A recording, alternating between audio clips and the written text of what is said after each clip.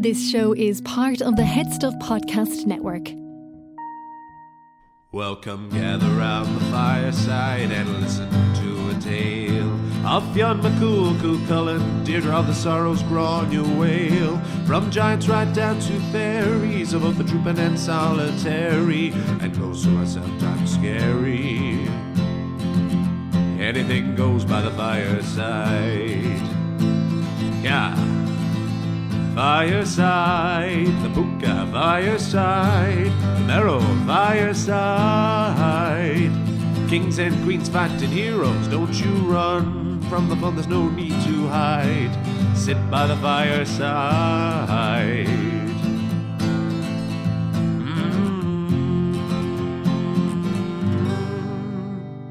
Fireside.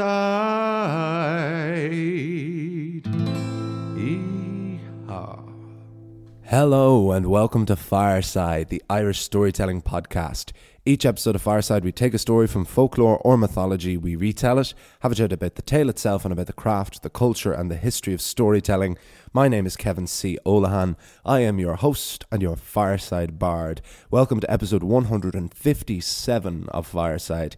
Today on the Irish Storytelling Podcast, we have a tale about a fisherman who exchanges the soul of his own son for bountiful amounts of fish. This is the tale of the Sea Maiden.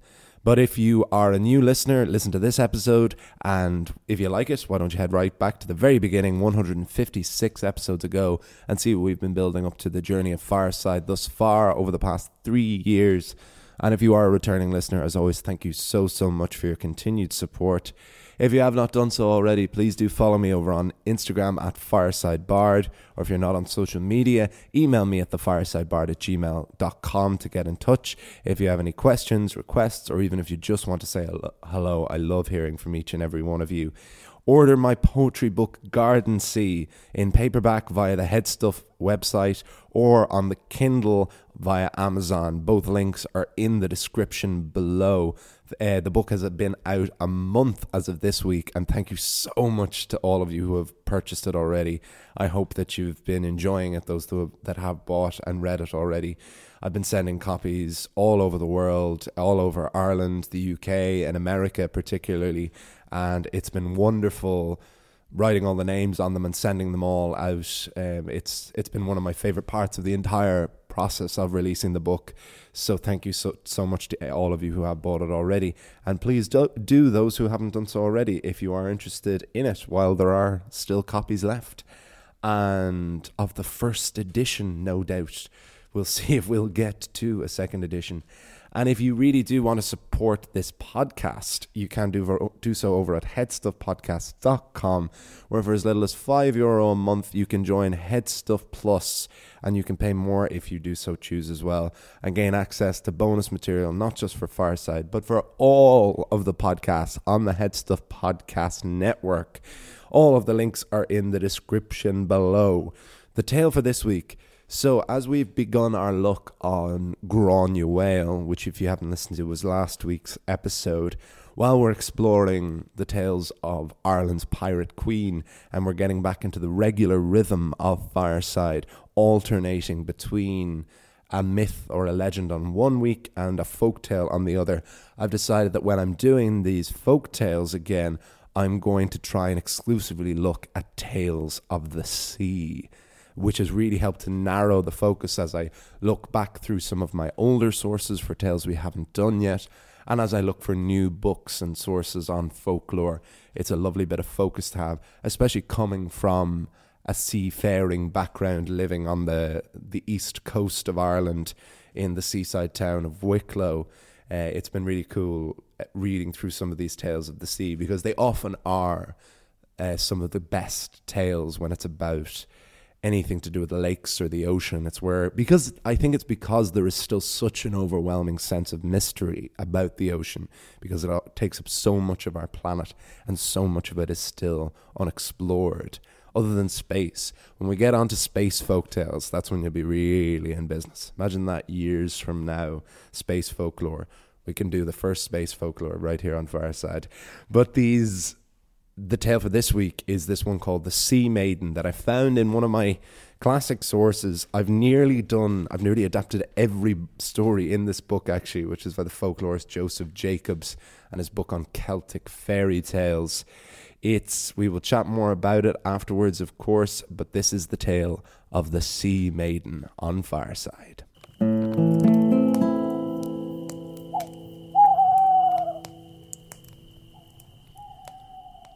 The Sea Maiden. Once there was a fisherman who was having a very dry spell. Every morning he would untether his little boat, hoist his sails, and let the wind take his boat out to sea. And every night he would return home empty-handed. The fisherman had no family of his own, but the more days passed with no income, the more he worried for his own well-being. One day, as he sat on board his little boat, exhausted from the failure, the fisherman finally caught something in his net. It was heavy, and it was thrashing violently, and the fisherman pulled it from the surf and dumped it on the deck. To his great shock, he saw that it wasn't a load of fish, but a woman. No, not a woman, a sea maiden. She was not quite a merrow or a selkie. The creature had far more of the appearance of a human, but looked as if she dressed with the flotsam of shipwrecks. The Sea Maiden spoke. "I can make it so that every time you throw your net into the waves, it will come back up bursting with fish. Each and every time you will be the most lucrative fisherman in the world." "Well, that would be marvellous," said the fisherman. "I am not far from total starvation, and in months I haven't caught so much as to even feed myself." "If I do this for you, what will you give me in return?" "Well, that I don't know. As I said, I am very poor." "Will you give me your firstborn son?" "Well, I have no wife, and with my circumstances and lifestyle I am unlikely to have one in the future, but yes, should the circumstances arise, I will give you my firstborn son." "Excellent," said the Sea Maiden. "I will come for him on his 20th birthday." Everything the Sea Maiden foretold came to pass. Our man became the most bountiful fisherman in the land. Every morning he would sail out, and late in the afternoon he would come back in with his boat overflowing with fresh fish to sell to the markets. He was able to build himself a big house on a cliff's edge, and soon he married a wife he loved, and when his wife became pregnant, she gave birth to a son. From the day his son was born, the fisherman became overwhelmed by the ticking clock above his son's head. He loved the boy, but the fisherman always felt an ache in his chest every time he thought of the day the Sea Maiden would take his child away. When the child was 18, his father had become isolated and distant. The son went to the father and asked, "What is the matter, father? I feel like we grow further apart the older I get." "There is something greatly the matter, my son, but it is no one's fault or responsibility other than my own." "You must tell me," said the boy. "Very well." And the fisherman told his son about the bargain with the Sea Maiden, and how on his 20th birthday the son would be taken away. The boy was not angry at his father, but rather said, "Father, don't let this hang over you. Go to the smithy and have him make me a sword. With that sword I will go out into the world and find my fortune, before I am to be the Sea Maiden's prisoner." So the fisherman went to the blacksmith and had a great broadsword made. He brought it home, and the boy gave one swing of the weapon, and it shattered into 1,000,000 shards. The father returned to the smith, and another sword was forged, stronger than the last. The sword was brought home, and after an hour the blade broke off the hilt. So the fisherman returned a third time to the blacksmith, and the weapon maker forged the greatest blade he had done in his entire career. He handed the sword to the fisherman and said, "Strong must be the hand to wield this weapon." "Well, it's certainly a hand stronger." Take that again. "Well, it's certainly a hand that's stronger than the last two swords you made him." The father brought the great broadsword home to his son, and the lad put a leather saddle on the back of a black horse and rode out into the world to seek his fortune. Soon the lad came upon the carcass of a sheep. Surrounding the carcass were a black dog, a falcon, and an otter. They were arguing over the eating of the dead livestock. They asked the young lad if he would divide it for them. With his sword, the boy divided the sheep into 3 equal parts, and the predators were all satisfied. The dog said, "If swiftness of foot and sharpness of tooth should ever be of help to you, call for me." The falcon said, "If swiftness of wing and sharpness of claw can ever get you out of a jam, call for me." And the otter said, "I may be cute, but I'm an absolutely vicious bastard, and if running on the floor of the sea can be of aid, call for me." The boy thanked the animals and continued on his way. Next he came to a dairy farm, and came upon a dairymaid crying. "What is the matter?" the lad asked. Sobbing, the girl said, "There is a 3-headed monster that is terrorizing this land. He demands a sacrifice every month, and this month it is to be the king's daughter." "That's terrible," said the young lad. "Don't worry, I'll save her." "You? But you're poor, and therefore of no worth. She doesn't need your help. The general at arms is going to save her." The next day, the king's daughter and the general of the castle went out to the black rock of the Big Loch, which rhymes, making it all the more sinister. This was the monster's lair. They could hear the beast first, heavy breathing and grunting. Then they could smell the stench of stale blood and flesh, and finally they saw the ugly, ferocious 3-headed ogre. With one glance, the general turned on his heels and fled from the scene, leaving the princess at the mercy of the giant. The girl screamed, when from behind came the haughty young lad, riding his black horse with his great sword, and he cut off one of the monster's heads. The beast slunk back to its lair. The princess thanked the young lad. "But the monster will be back tomorrow, and he will come for me." "Don't worry," said the lad, as he tied a knot around the monster's head. "Take this back to the king. I will stay here.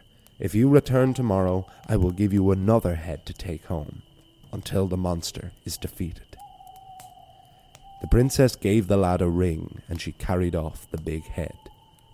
But before the princess could return home, she was intercepted by the general, who told her, "If you don't tell everyone that I cut off the monster's head, I will kill you with my own bare hands." And so it went. The next 2 mornings the princess returned to the black rock on the Big Loch, and the ogre came to take her, and the lad took his head. He would tie a knot around the head, and the princess would give him a piece of her jewellery before she would return the head to the king and tell him that it was the general at arms who had done the deed. When the beast was finally dead, the king decided the daughter should marry the general. The 3 heads were displayed on the altar, which is quite Gothic, to be fair.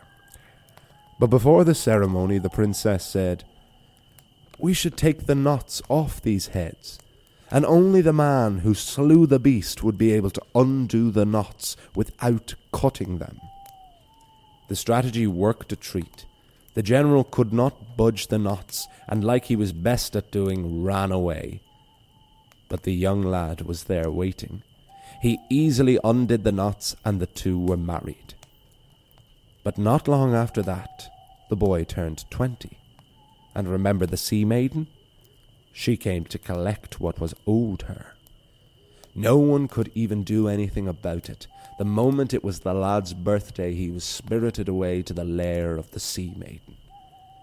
The lad's new bride would sit by the seashore every day, crying into the foam for her lost love. But one day a soothsayer told the girl of one way to get her man back. The girl went to the shore the next day with a harp and began to play. The Sea Maiden soon appeared, because no creatures love music more than the creatures of the sea. The princess ceased to play. "Don't stop," cried the Sea Maiden. "Show me my husband," said the girl.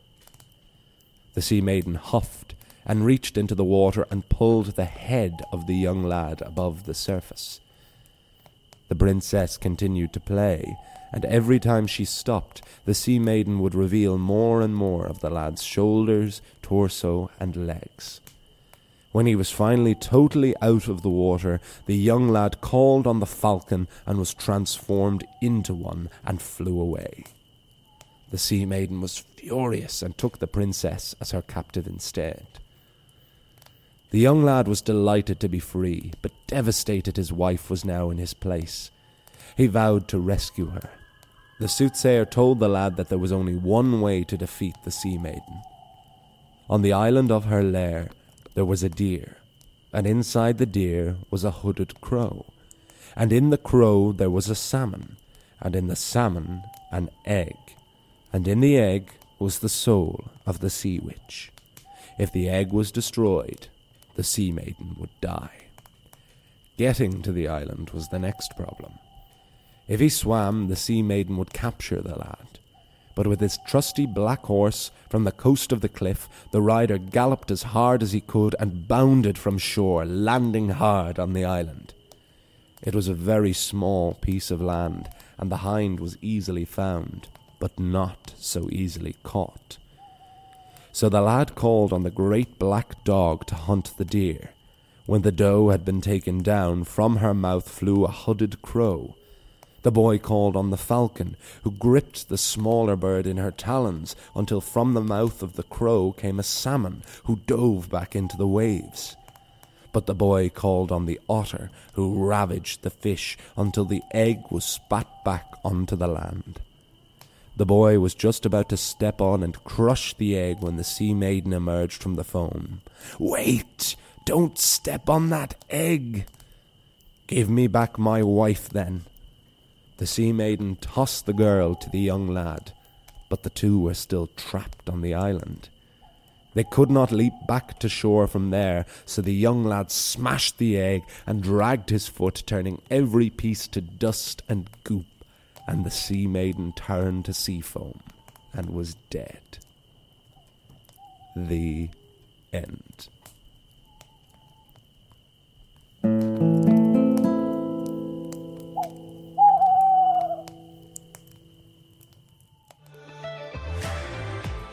The Headstuff Podcast Network is a hub for the creative and the curious. And if you become a member of Headstuff Plus, you will be supporting your favourite podcasters do what they do best. You'll also get access to exclusives, bonus material, and discounts on merchandise from every show on the network.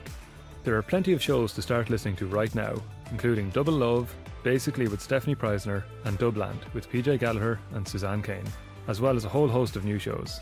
Audio dramas from the Bootsy Boys and Their Only Stories, to your favourite film classics with the Cinestream Club, or all your questions answered by the Agony Rant team of comedian Gerard Farrelly and Irish national treasure Niamh Kavanagh. Find all these shows and more on the Headstuff Podcast Network, wherever you're listening right now, or become a Headstuff Plus member at headstuffpodcasts.com. And that is the tale of the Sea Maiden on Fireside, and I hope you enjoyed it. Really liked this story. It was one I hadn't known before researching it for this tale, but I'm so delighted I found it. I found it through specifically looking for sea and ocean and anything nautical, and this was the first one I found that I really, really liked.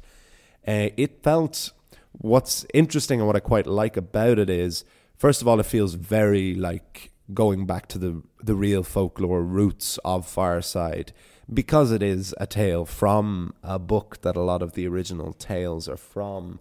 Even the very, very first story on Fireside, The Giant's Causeway, or The Legend of Knockmany, was one I found from Joseph Jacobs. I found it in the W.B. Yeats book, but a lot of the tales in that are Joseph Jacobs versions. And then another book I read was just a book specifically of Joseph Jacobs' tales for any of the ones that aren't featured in the Yeats story. So there's elements there, and I've spoken a good deal about it, how my favourite way of adapting folktales is to read them a few times and then totally forget about the version I've read and just write my own version, keeping to the same plot beats and usually not changing a huge amount. But if I don't have to be constantly looking back and forth for details, I feel I have a better sense of the story. I feel it's a stronger story then as well if it really leaves an imprint on my mind. And then I can write with more of a sense of flow, and then my own voice starts coming out, and that's where I can start having my own humour and comments throughout the tales as well. And I really felt that with this one. I didn't have to glance back at it at all. I just very much knew the version of this that I wanted to tell, because it actually is longer in the original version as well. When the lad first rides out on his great black horse with his great sword, which is another thing that's interesting about this story, considering it's very like the origins of Fireside. The riding out with the horse and saving the king's daughter and defeating the monsters is very like Welsh mythology, which we have been looking at so much in the past few months. It was a very heroic tale. And maybe it's no small coincidence then that this is actually not an Irish folk tale, but a Scottish one. Joseph Jacobs specialises in Celtic mythology, and it is not specifically said that it's set in Scotland, although usually when it's a bit vaguer, you can, when it's not specifically naming places, the Irish seem to be a lot more fond of rooting stories in very specific towns and villages, whereas the Scottish have a bit more of a generalised sense, much like German folklore do. You know, none of the Grimm tales are set in any specific place in Germany. It's just forest, town, village, which gives it a more of a universality, which is quite nice. I usually like rooting stories in places only for my own mind as a writer, so I can visualize them and tell them better. But I really like that sense of universality, which you get certainly in many of the Scottish tales I've looked on. But it's glaringly obvious when it's Scottish because of certain phrasing.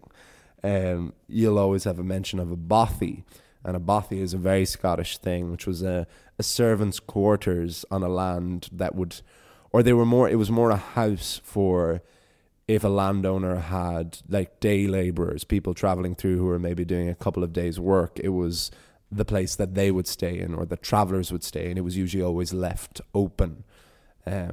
I was myself and my now ex-girlfriend, we were meant to go to a bothy on the island of Skye just after the first lockdown came, and we never got to go to there, but that's a place I always wanted to go back to because I always wanted to stay in a bothy.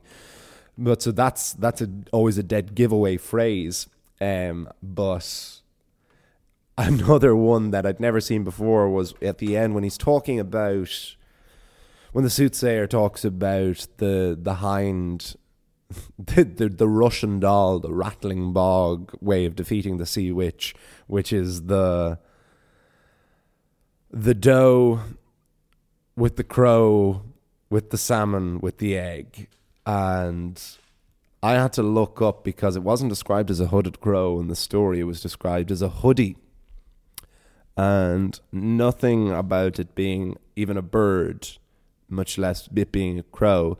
Now, maybe it seems obvious that it was a hooded crow calling it a hoodie, but I had to look up hoodie definition, and naturally the one that came up was like a hooded jumper. And I thought, okay, I might be in trouble here. But then I just looked up different dictionary definitions and more archaic translations, and it came up specifically as an archaic Scottish slang for a hooded crow. So despite being very much so, I think that it being a Scottish folktale is only relevant because of those almost Middle English, heroic Welsh mythology, Anglo-Saxon influences on it being very much a hero's journey. But there was a lot more to that middle section, including a term the boy has as a herd, as a cow's herd, and different adventures he goes on. But that distracted more from the nautical elements of it. I wanted to get back as kind of swiftly as possible to the Sea Maiden, into where it started. Because it starts and finishes in the ocean and kind of becomes a land tale in the middle. So I wanted to get back to the Sea Maiden as soon as possible, which meant, of course, giving enough time to the princess and this general at arms, who I particularly liked the show Tell Your Father That It Was Me Who Cut Off the Giant's Head or I'll Kill You. Definitely like that lad. And yeah, probably the most interesting, I wouldn't even necessarily say original, because you do often have things within things within things. But the method of defeating the sea witch, as I've spoken about before, I'm particularly fond of. Because we get these three animals that the young lad meets.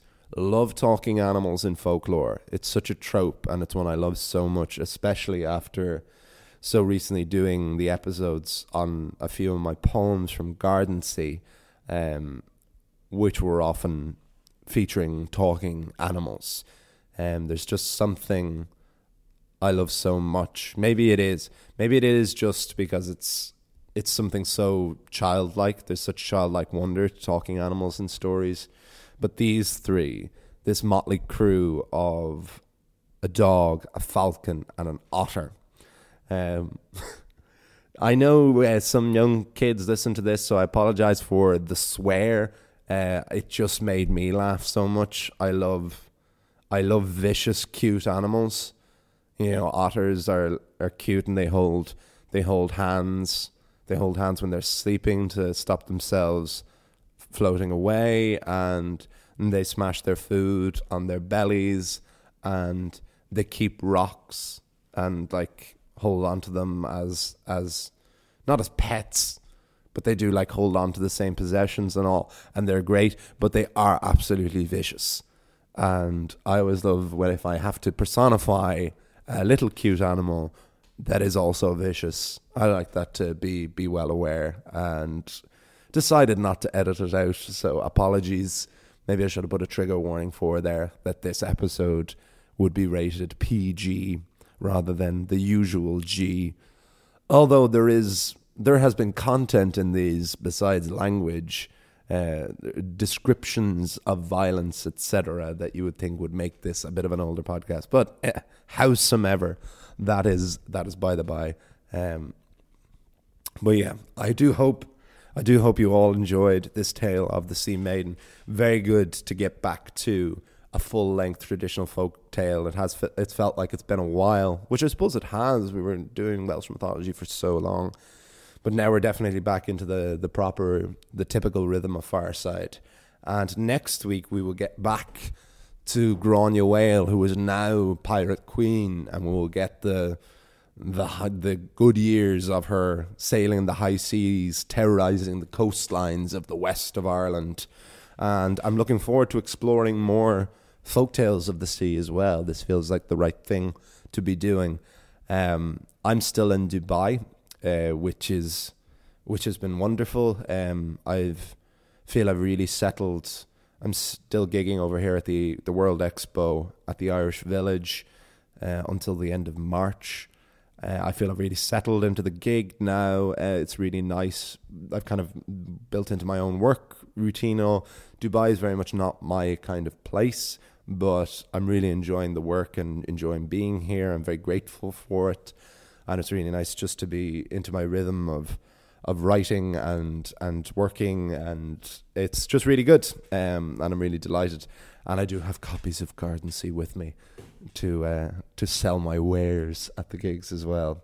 So I will leave things there, but thank you so much for listening. Please follow me over on Instagram at Fireside Bard.